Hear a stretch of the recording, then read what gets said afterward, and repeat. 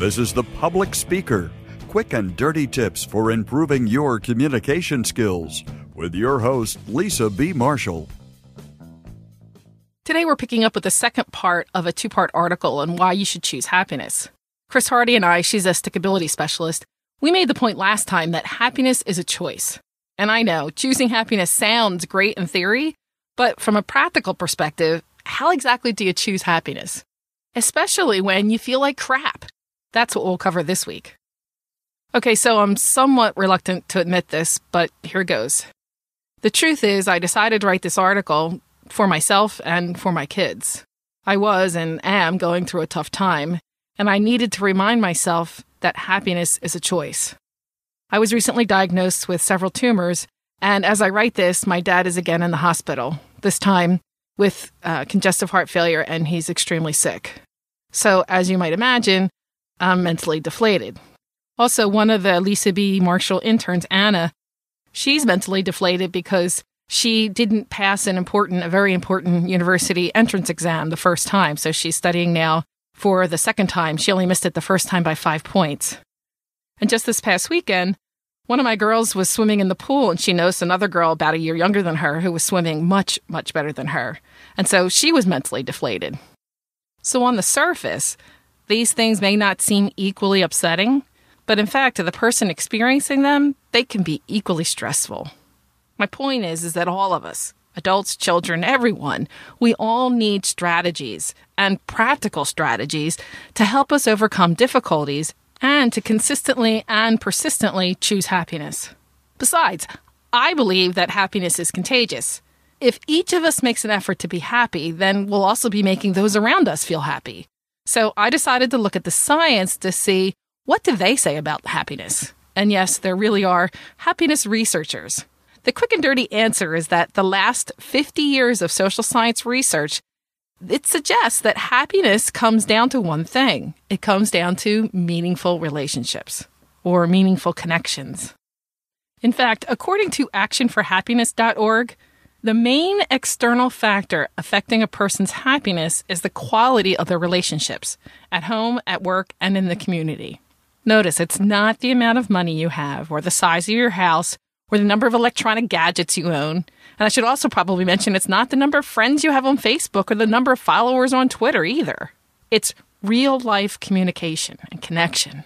Positive relationships lead to happiness. So you need to have good relationships at work, tight relationships with your friends, and loving relationships with your family. And if necessary, schedule time. Schedule time to visit your friends and family. Schedule regular dates with your significant other. And remember to call your extended family to check in. And for the young listeners, stop texting. Pick up the phone. Or better yet, stop in and visit. Take time to go have lunch with someone. Take time to send a handwritten card or a note. Show and tell people how much they mean to you. Better yet, don't do these things out of feelings of responsibility or duty or loyalty. Help someone without any expectation of payment or return.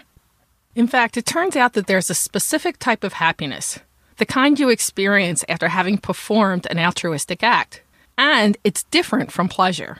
It's called afterglow. And afterglow lasts longer than pleasure. Afterglow grows out of what we give, not what we have. According to some recent studies, people who volunteer for causes they believe in score consistently higher on happiness scales.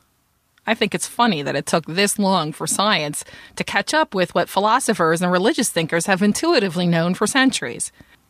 One of my favorite quotes is from the 14th Dalai Lama, who said, "If you want to be happy, practice compassion." Recently, my family and I were invited to help create and staff a free medical clinic for the homeless people in Camden, New Jersey. We've been handing out food to the homeless, talking with them, and inviting them to walk with us back to the clinic to get much-needed care. And I'm thrilled because I get to give back in a way that's meaningful to me, and I'm teaching my children about the importance of giving back to our local community. And I have to say, it's been awesome. I can tell you from firsthand experience that we're definitely experiencing afterglow. In fact, my girls are turning 7 very soon, and on their birthday invitation, they asked me to write, "Please, no presents, but if you want to, you can donate to the Open Door Medical Clinic at St. Wilfrid's. That's the place where we work." I can't tell you how great that made me feel. My girls were demonstrating compassion, and as a result of all these experiences they're having, they're learning and expressing gratitude too. I recently read that people who regularly express gratitude are happier. Some studies suggest as much as 25% happier. So how do you share and express your gratitude? Every night, I ask my children what 3 things made them happy today and what they're most grateful for.